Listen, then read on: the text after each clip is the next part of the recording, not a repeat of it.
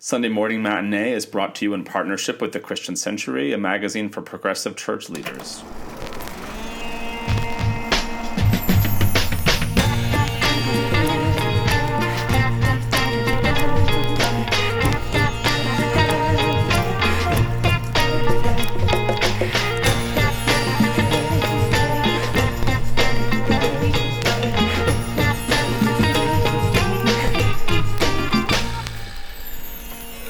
Hey everyone, welcome to Sunday Morning Matinee, where we talk movies and pop culture with an eye for pastors, preachers, and Sunday school teachers. My name is Matt. I'm the pastor at University Presbyterian Church in Austin, Texas. And I'm Adam, and I'm the pastor at Overbrook Presbyterian Church in Philadelphia. And today, alongside our guest Matt Skinner, and in celebration of the resurrection of our Lord and Savior, we are getting very silly and possibly a little sacrilegious with a visit to that classic first century text, Monty Python's Life of Brian. In our first segment, Justification by Faith, I'll ask Matt and Adam how we can possibly use this movie to think about life and ministry, theology, and in the world. In our second segment of the show, Preaching to the Choir, we're going to offer up specific ideas of what you might do with Life of Brian for this upcoming Sunday, which will be Easter Sunday or Paschal Sunday or Resurrection Sunday. Try to be as ecumenical as possible here. Year C, April 21st. In our third segment, Postludes, we'll take a second to share another little preacher thought from each of us on something else that we're reading or watching.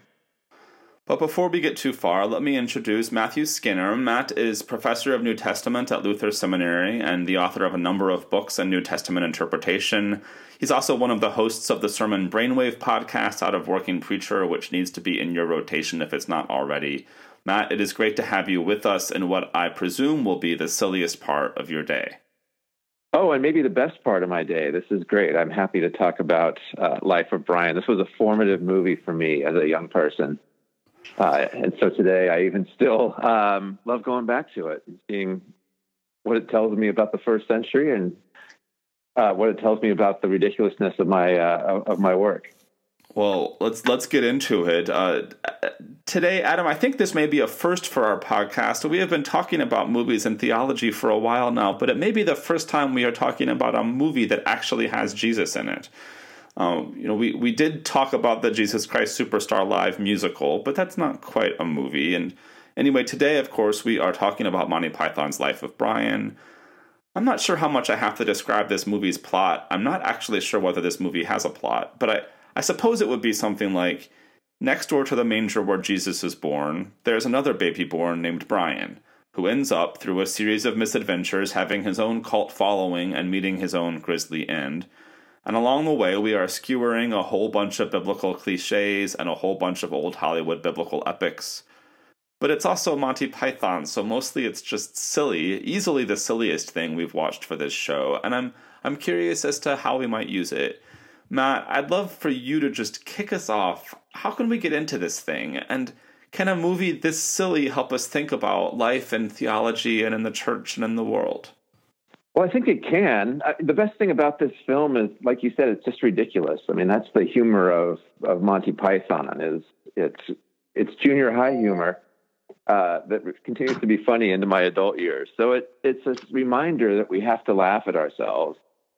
And perhaps also a reminder that at the heart of Christian faith are a lot of claims that on their surface are just kind of ridiculous, or just sound ridiculous compared to normal, measures of what's reasonable to believe, or what's logical, or where power resides. And so it reminds us of a lot of the upside down nature of Christian faith, which I really appreciate, and as well as the mystery of faith, that there's so much that we can't know and don't know. And if we're not willing to sometimes laugh at ourselves or sometimes acknowledge the ways in which our faith claims sound a little absurd, then we risk taking ourselves so seriously that we can't grow and we can't expand and we can't see ourselves through the eyes of others. So I'm all for satire.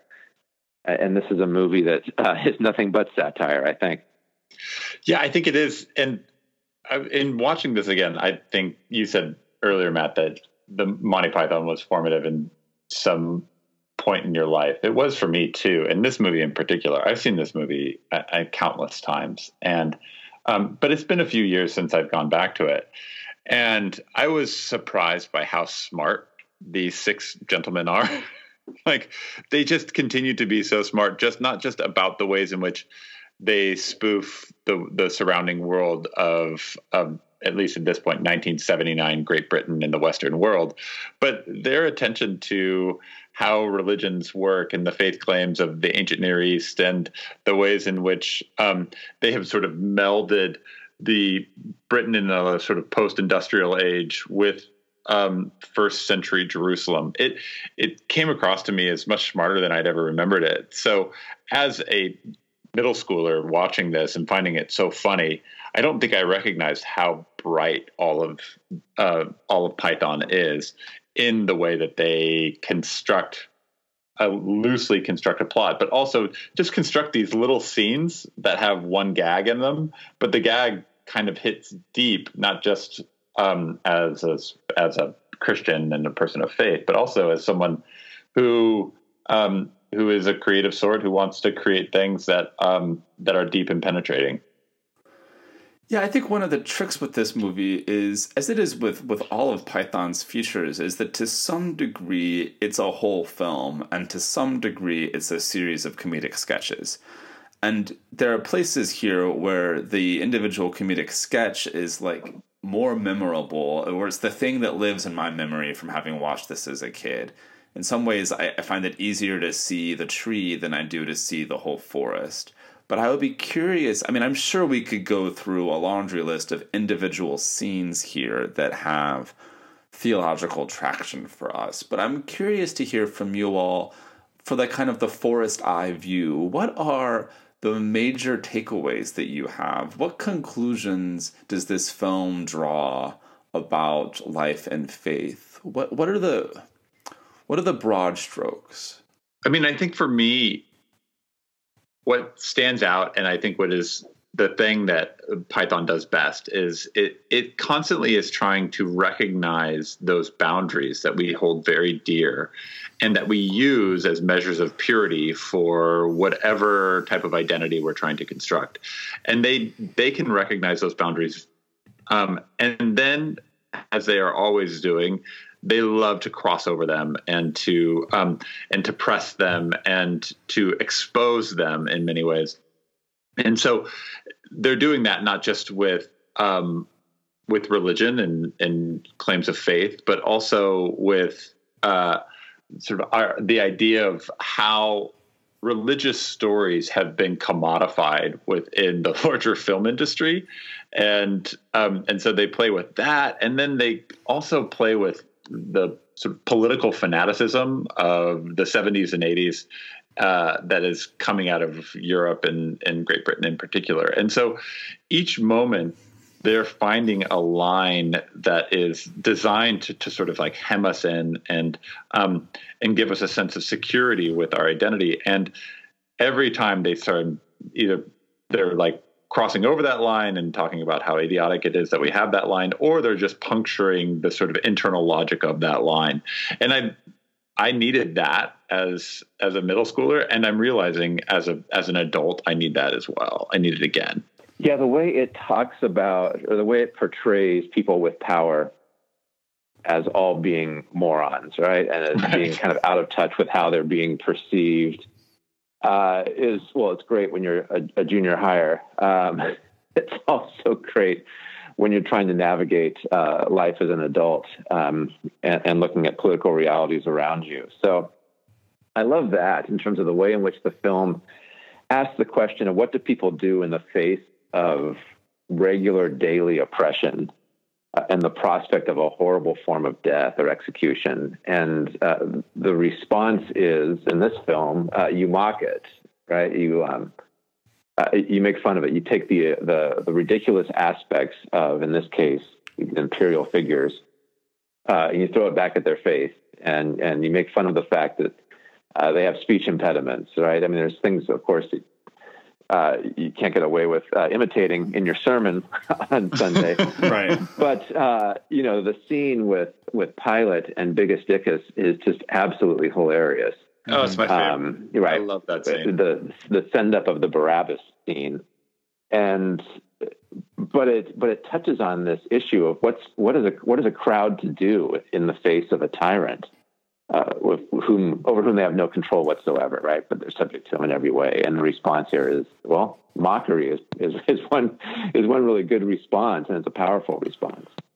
Yeah, and it's mockery of how out of touch they are, right? Is that it is the oppressed who recognizes the vast distance between the powerful and the subordinate, and they then can press. I mean, with the limited power that they have, they can press the and control the powerful figure by exposing their what they can't see. I mean, I think we see this a lot where politicians or people in power are constantly being made fun of for being out of touch. And so there was one politician recently who was like trying to campaign and was trying to figure out how to eat fried chicken. And this was delightful to so many different people because it's like, of course, you are so out of touch, and it's fun to mock the powerful when they don't realize how little they know. And I think the movie is in that way trying to say something about, or trying to be in part of this conversation about what evil looks like.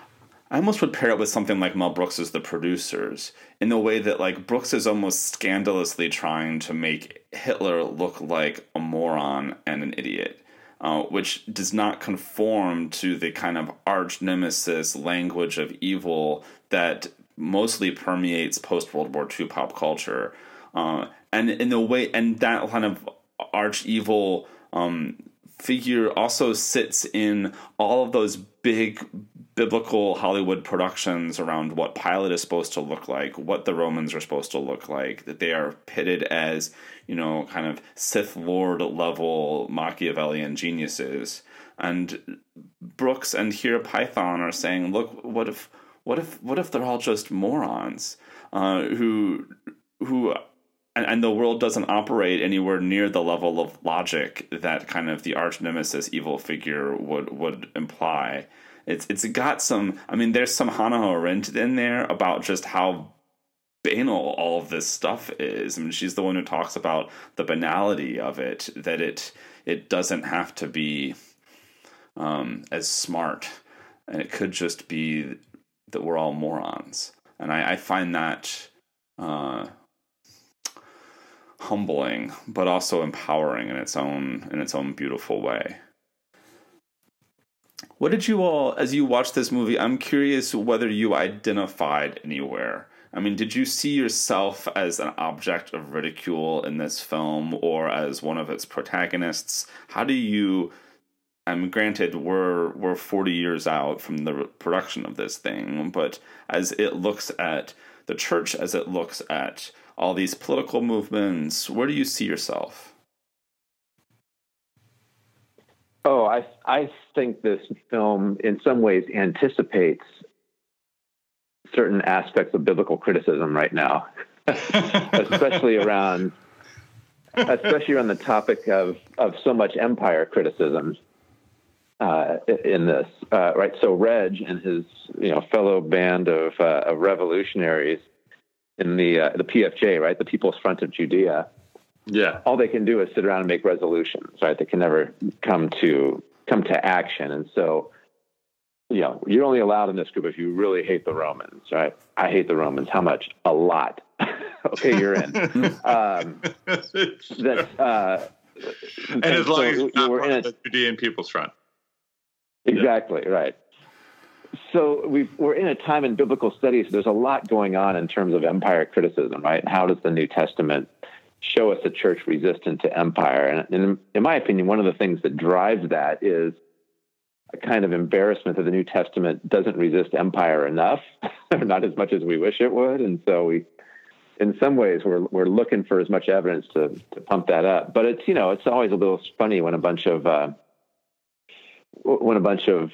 white male tenured professors are sitting around talking about the revolutionary nature of New Testament faith. I sometimes feel we're more like Reg and everybody sitting around in the room making resolutions than we are actually doing anything. Yeah, I mean, similarly, I felt, to your question, Matt, sent up by Reg and the People's Front of Judea similarly, because there's, just in the church and all of the small things that we fight about that that divide us, that we see as divisions among us. The phrase "narcissism of small differences" sort of comes up a lot in my life as I try and figure out, either within the church, trying to run committees and think, we care so much about this small difference in the way that we do worship or the way that we're going to run this committee, that it divides us. And similarly, as I look at the ways in which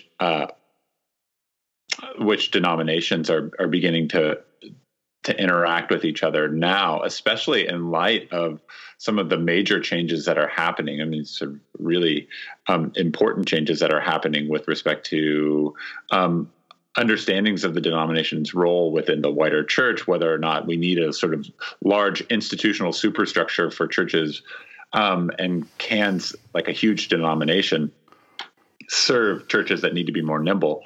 It's a lot of, I mean, I think similarly to you, Matt, I feel like a lot of times we're just sitting around having these conversations, noting who we don't like, and saying things like, well, at least we're not the Southern Baptists or something like that, when we haven't actually accomplished very much with respect to action and beginning to save or help the church in the Western world.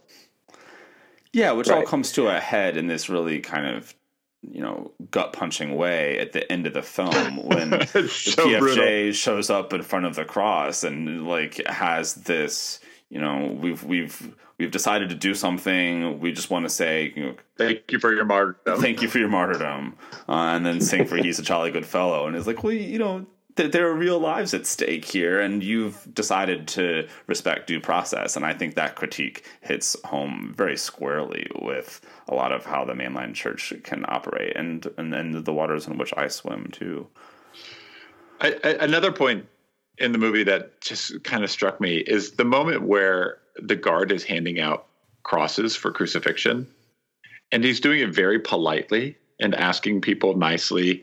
And it reminded me of all of the times in my own work, in my own life, where my sense of decorum and politeness and comity has sort of superseded some larger moral question. Mm-hmm. And so I've sought politeness before I've actually sought to change some moral atrocity that's going on in front of me.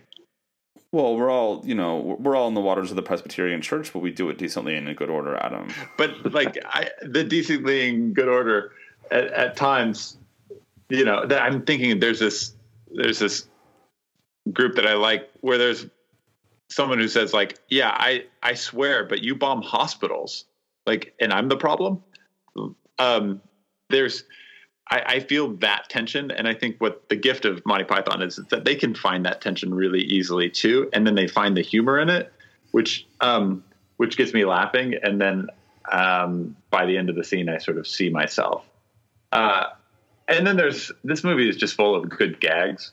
I love this. The ex-leper is an amazing moment in this movie, mm-hmm. and I think Michael Palin plays it so well, where it's asking questions about what happens to the economy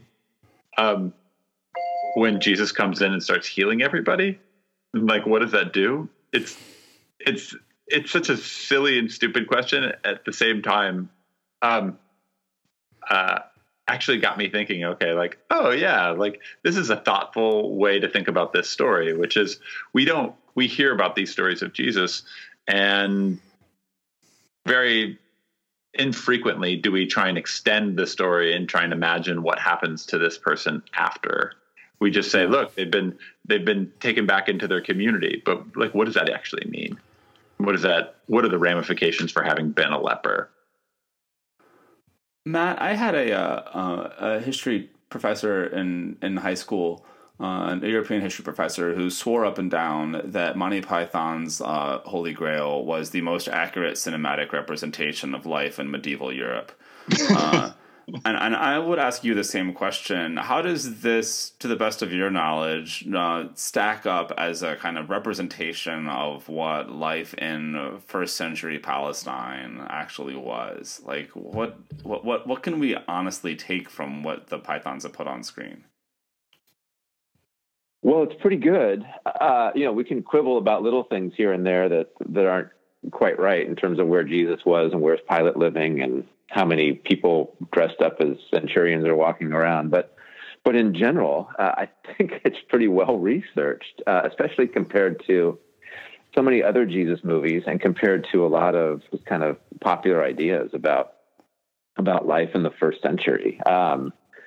The sense of kind of popular resistance to Rome might be a little overinflated in terms of, the kind of constant, clear and present danger, but it certainly is there in terms of people chafing under Roman rule. At the same time, the way in which they show that Roman rule was a mixed bag, right? So what have the Romans ever done for us? Then the list, right? Aqueducts, sanitations, roads. Viticulture. The Herod, exactly, right. So Herod the Great and others did a ton to kind of pull that part of the world into greater prosperity and greater connection with the rest of the world. But at what cost, of course, is one of the huge questions. Some of the references to, I don't know. I mean, health and, like you mentioned with the ex-leper, right? So purity and health and economics that's in there that I really appreciate. I love the scene of the various apocalyptic preachers, right, who are there, and one of them's like, one, is just covered in mud, right, and just screaming like John the Baptist probably looked, and then somebody else is talking about, a friend will lose the hammer of a friend and they won't know where it is. Just these silly symbolic stories that start to get spun out that, you read enough apocalyptic literature and you read enough of the Dead Sea Scrolls and things like that, and you think, did anybody really know what was going on here? Or was everybody writing in some kind of symbolic encoded language or what? And so it captures a sense of there was something for everybody in terms of the variety of teachings and the variety of different kind of resistance movements and things like that. I think that's helpful, and it gets to kind of my final question for this segment, which is just whether in your teachings around first century contexts or Adam and your ministry, I want to ask the question that I sometimes ask in here, which is how do we use this film? Like, how can you imagine using this in your context, either in a classroom or in the space of ministry in the church? How would you use it? Well, I have used the scene before of what have the Romans ever done for us as a way of saying, look, we can't just treat the Romans as if they are these thoroughly evil oppressors who have nothing good to offer.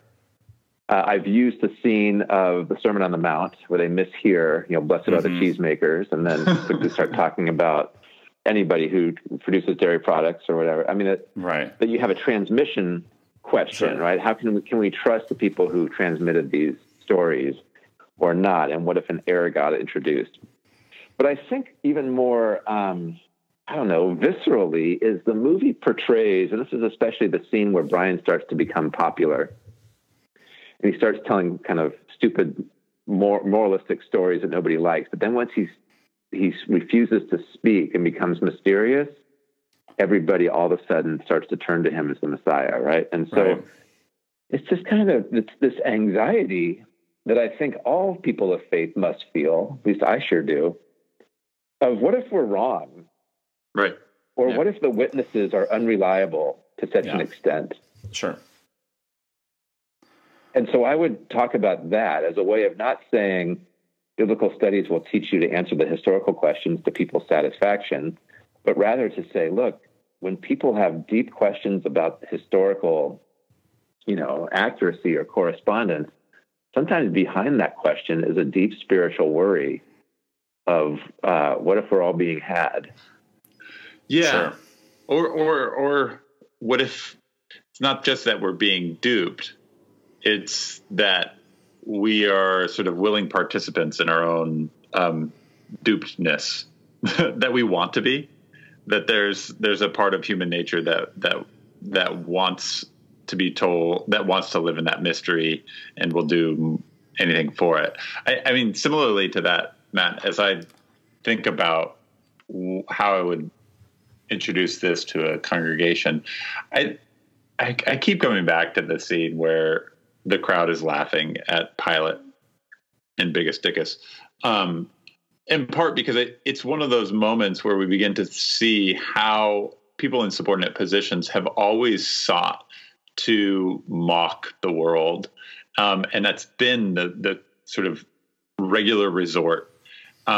And in many places, it's the only place where they can gather some measure of power back, if only because they have enough distance and they have enough justification to be able to stand back and say, like, "Oh, I was just joking. I was just kidding. It doesn't matter." And so there's a sort of measure of safety to act with sort of regular insubordination that is violent or dangerous.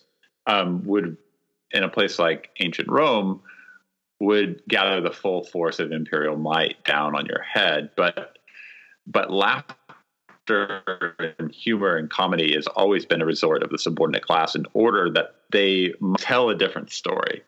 And I think that there's some of that in Scripture. I don't think it's everywhere, but there are quite funny moments where things do get inverted and things do get turned. And in the history of Christian tradition, it happens quite a bit. And even something like the role of the donkey in the early church is just designed to sort of make fun of imperial might and trying to figure out ways in which, this idea of a donkey becomes representative of Christianity, even amidst a world that thought donkeys were stupid. Just a quick break to tell you how grateful we are for our partnership with the Christian Century, and we want to guide your attention to the great work that they're doing. Recently, they published a conversation about Rowan Williams and Marilynne Robinson. It's a really interesting conversation. I usually find I'm one of the few people who find Marilynne Robinson's work a little slow, perhaps boring, but this conversation is anything but. I think they do an amazing job of talking about imagination and theology and a number of different things. It's a really wide-ranging and interesting conversation. And so I commit that to you. Go and check it out on the Christian Century website. If you are listening and don't yet subscribe to the Century, Sunday Morning Matinee listeners can get a free trial magazine subscription. For more information, visit christiancentury.org/podcast offer. All right, gentlemen, let's move on to preaching. This segment is called Preaching to the Choir. We are looking at the lectionary passages for April 21st, which will be Easter Sunday. We've got Peter's sermon in Acts. We've got the promise in Isaiah of peaceable kingdom. We've got Paul's assurance in 1 Corinthians that death will be destroyed.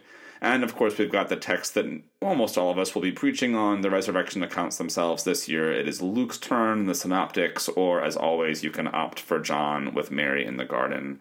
Matt, as you look through these texts, what jumps out for you as it relates to Life of Brian? Well, probably most obvious to me is the fact that there's no resurrection scene in the Life of Brian. So nor is there any hint that anything happens after the cross, right? So that becomes interesting, that we have to, and this is probably a spot where, in my experience, at least, Christians have disagreed about the Life of Brian, is how are we supposed to react to the crucifixion scene? Is that where the movie becomes sacrilegious? Is that where the movie has some deep hidden truth? Is that where the movie actually crucifies the nihilism of always look on the bright side of life?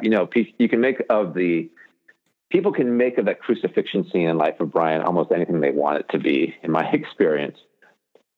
But of course, in Luke 24, in John 20, in Acts 10, you've got people answering back saying, no, cross is not the end of the story. And this is what it means. This is what the resurrection shows us about the cross. Well, those are difficult questions to get at but it pushes, I think Life of Brian helps us keep pushing the question of what's going on at the cross, and how do we view the cross differently as people who have witnessed the resurrection, or have the witness of the resurrection passed down to us, especially in a movie where the witnesses all look so ridiculous and unable to fully grasp what's going on. So to me, it's the movie. I don't know if I would use this in a sermon, but at least the movie forces me to reckon with the question of what's going on at the cross. Is the cross being mocked on Easter Sunday? Is the ferocity of a death by crucifixion being acknowledged on Easter Sunday? Is the ridiculousness of the claim that a dead man's been brought back to life, does that just sound even more absurd when we think about Life of Brian and what that looks like in the resurrection accounts? Luke and John Luke's by far is the most negative toward the women who come back with a report of an empty tomb, right? Nobody believes them.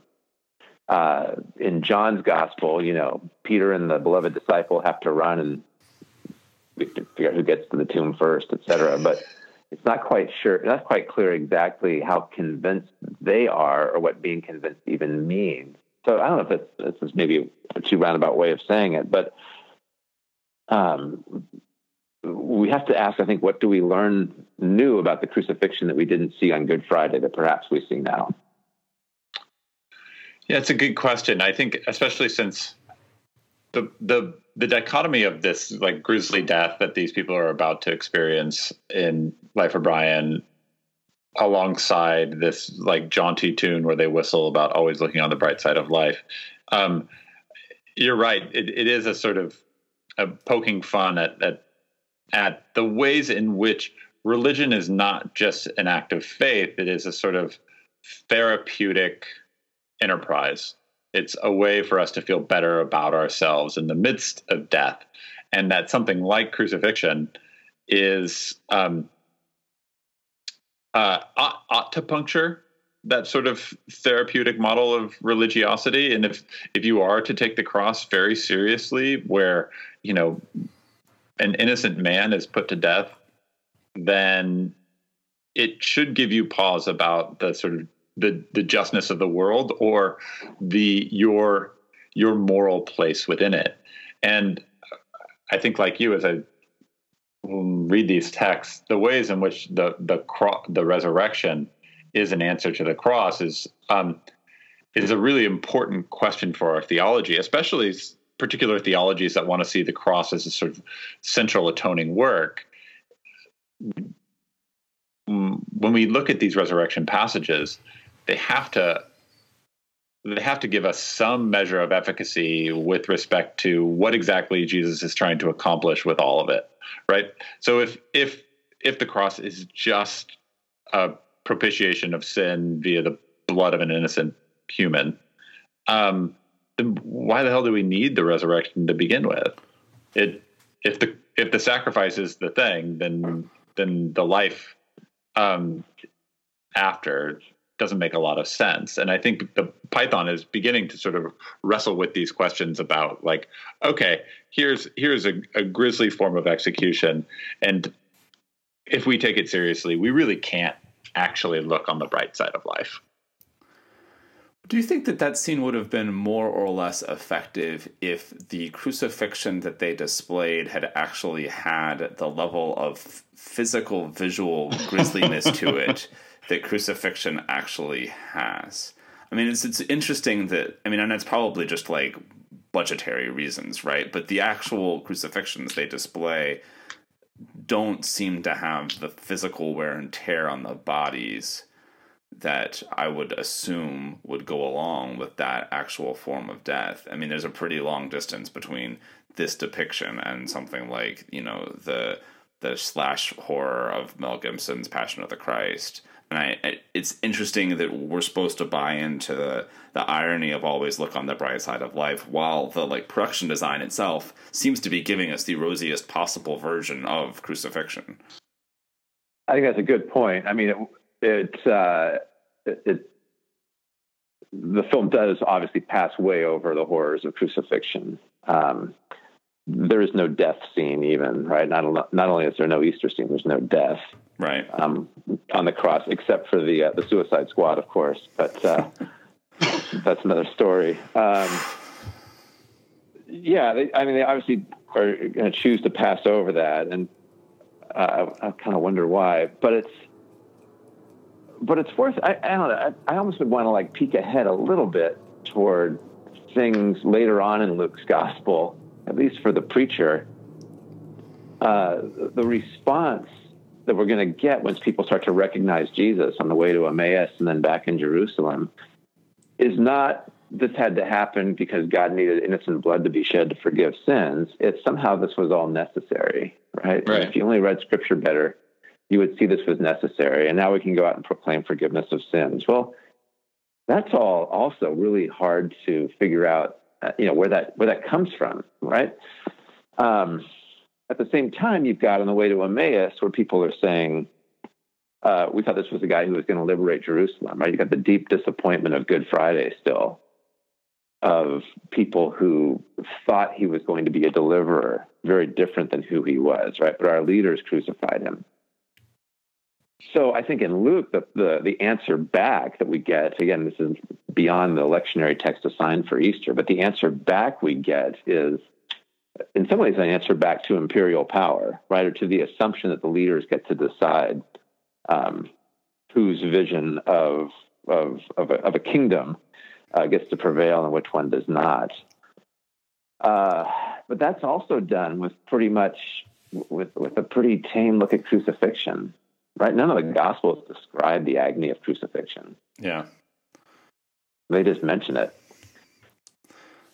Adam, what about for you? Are there other scripture texts here that are jumping in light of Python?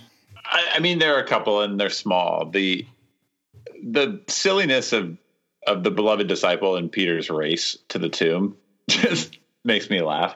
It just seems so petty that the beloved disciple, wants to make sure that that he arrived first. And they're all like, John has all of these little asides that crack me up because they seem so ridiculous and out of place and sort of unbecoming of the genre or the form, right? And I like that in part because I think Python is playing with genre here too. Like they're trying to send up the big budget epic Bible story that was an easy winner in Hollywood for a long time. They actually filmed this in Tunisia using sets and extras that were used for Zeffirelli's Jesus of Nazareth a couple of years previously. So they have crew there that have done all those same shots before because they had just done them with Zeffirelli. Anyway.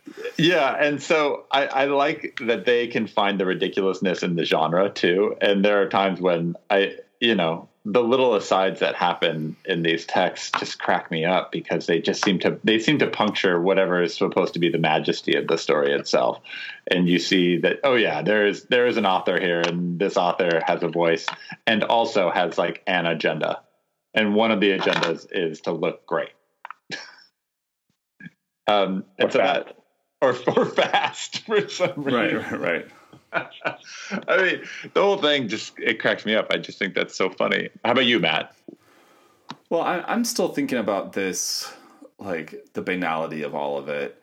And so I'm thinking about this practice that may or may not work and may be interesting for listeners. I'm going to encourage myself in preparation for this whole Holy Week, both the Good Friday texts and the Easter text, to give them a thorough read through out loud in my best Monty Python voice. I mean, what is it going to look like to read Jesus's dialogue with Pilate in Monty Python voice? What is it going to look like to read the encounters in the tomb in my best Eric Idle impersonation? Just to not that it's going to unearth anything new or profound, but that possibly it helps give me a new perspective, particularly as these texts bounce up against questions of power and authority.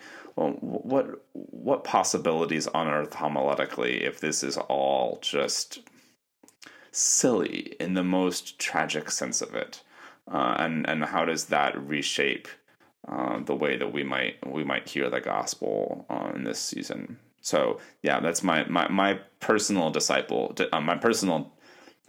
So yeah, that's my personal discipline for the week will be to read these texts aloud, channeling my best Eric Idle. And I mean, to that point too, Matt, I think Arendt's Eichmann in Jerusalem is really an interesting text in part because she doesn't talk about the banality of evil. It's like the last paragraph of the text. What would happen if you read that last? It's probably like the last chapter of the book, where she's describing the sort of the court and the Jerusalem court and the way that Eichmann sort of was powerless in it, and that the verdict was predetermined, and how all of it sort of is in this very complex stew, creating this idea of the banality of evil, and then to read the Passion text, I think that, and to see Pilate in a measure of power, but also powerless in his own way. All right. Well, I think that is going to about wrap it up for Life of Brian. Matt, we are so grateful that you spent some time with us. Thank you for bringing your wisdom and your silliness to this endeavor, and hope to have you back soon. Well, I appreciate being on here. This is the highlight of my week. Thanks, Matt. Appreciate it. All right, now it's time for our last segment. This is called Postludes. It's just a chance to get another little preacher thought from each of us on something else that we're watching or following. Matt, what's your postlude for the week? So this is in the through line here is things I could have recited out loud 20 years ago. First example being mini scenes from Monty Python's Life of Brian. Second example being mini episodes from the first decade of the existence of The Simpsons. Adam, were you a Simpsons guy? I never was a super fan, but I would happily watch The Simpsons. Yeah. And so I had this experience a couple of weeks ago. Megan Amram, who writes for The Good Place and is one of my favorite current comedians, is a longtime Simpsons super fan, and she wrote an episode that aired a couple of weeks ago. And so I did what I do now about once every 5 years or so, is I go and watch a new Simpsons episode, more out of fidelity and curiosity to Megan than to the show, which, by popular understanding has just not been its classically good self for basically 2 decades now. And much to my surprise, I quite enjoyed the episode that I watched. It was called Bart versus Itchy and Scratchy. It's very much a kind of Simpsons take on modern concerns about representation, where Itchy and Scratchy are getting recast with female leads, and Bart loses his mind, and Lisa gets on board with the gender warfare that explodes. And this should all sound very familiar with all of us who have ever logged onto Twitter in the last 5 years. But it prompted a larger question for me, which is this question of whether or not it is even possible to write a good Simpsons episode now. Because in some ways, I think the answer to that is clearly yes, because I watched one. It was a good episode. And in some ways, the answer is of course not, because no modern episode can live up to the kind of pedestal on which folks, and which I very much identify, kind of place those first 7 or 8 seasons that have become scriptural in their own way. And so I did a little bit of digging to look through various lists of internet wisdom about episodes of The Simpsons from the last 20 years that are considered good. And I remember watching various of them at times when someone on Twitter would say, hey, you should watch last night's episode. It actually was like an old Simpsons episode. But none of them have poked through into the cultural zeitgeist in the way that some of those classic texts did. And I suspect there is something here about, well, and of course, in one sense, the power of nostalgia, the power of canonization. and the ways in which certain texts become important. And in some ways, after the canon gets closed, it's very, very hard to get back in the door. And another way, there was something encouraging to me as someone who has been very much on this, oh, they just don't make them like they used to sort of bandwagon for too long, to recognize that, no, actually, they do in many ways make them like they used to. The problem in many cases is me. And I wonder what that says to churches and to folks in faith who are trying to think about what it means for God to do a new thing. So that's what's bouncing around my head right now, Adam. What about you? Yeah, that makes a lot of sense. I mean, especially since it's not just you who's changed; it's the world has changed around The Simpsons, but also repetition is its own change, right? It's, you hearing or watching something the 700th time is going to feel different than you watching it the second time, even if the quality is consistent from 2 to 700, right? Yeah, absolutely. And it also, I should say, it also matters that when The Simpsons was first on, and in that first decade of its life, it was unlike anything else on television, and that is dramatically not true anymore. Yeah, and so it faces the consequence of a culture it helped to create, where now it's swimming against equals in a lot of interesting ways that makes it harder for it to poke through. Well, and equals who are allowed to freshen things in ways that The Simpsons are not permitted to, right? Sure, absolutely. I mean, so Big Mouth can do things that The Simpsons can never do. But there is no Big Mouth without The Simpsons. Okay, so here's my thing. This is my yearly plea on Easter Sunday, to before either in your preparation for preaching on the Easter texts or the morning of Easter, go and read John Chrysostom's Paschal homily. It remains one of probably the most important sermons that outside of Acts that has been preached in the Christian church. Part of what makes it so important is its reception later largely by the Eastern Orthodox Church that has inserted it into the Eastern Orthodox liturgy for Paschal Sunday.